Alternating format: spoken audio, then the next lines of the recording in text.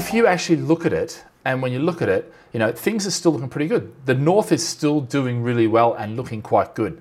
Now, next week, what I'm going to cover is property funds and the issues they're facing, because I think that's really important now that we have a look at that.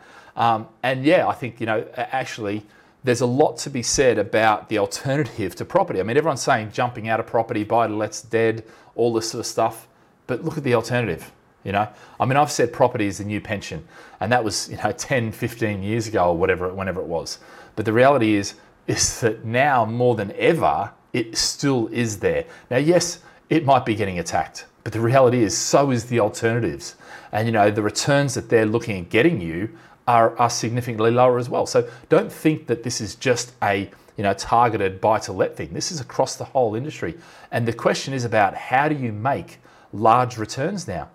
And a lot of things are falling over.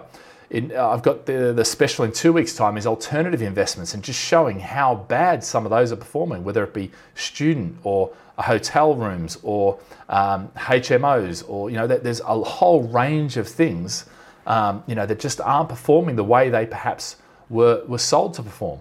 Because let's face it, times are changing.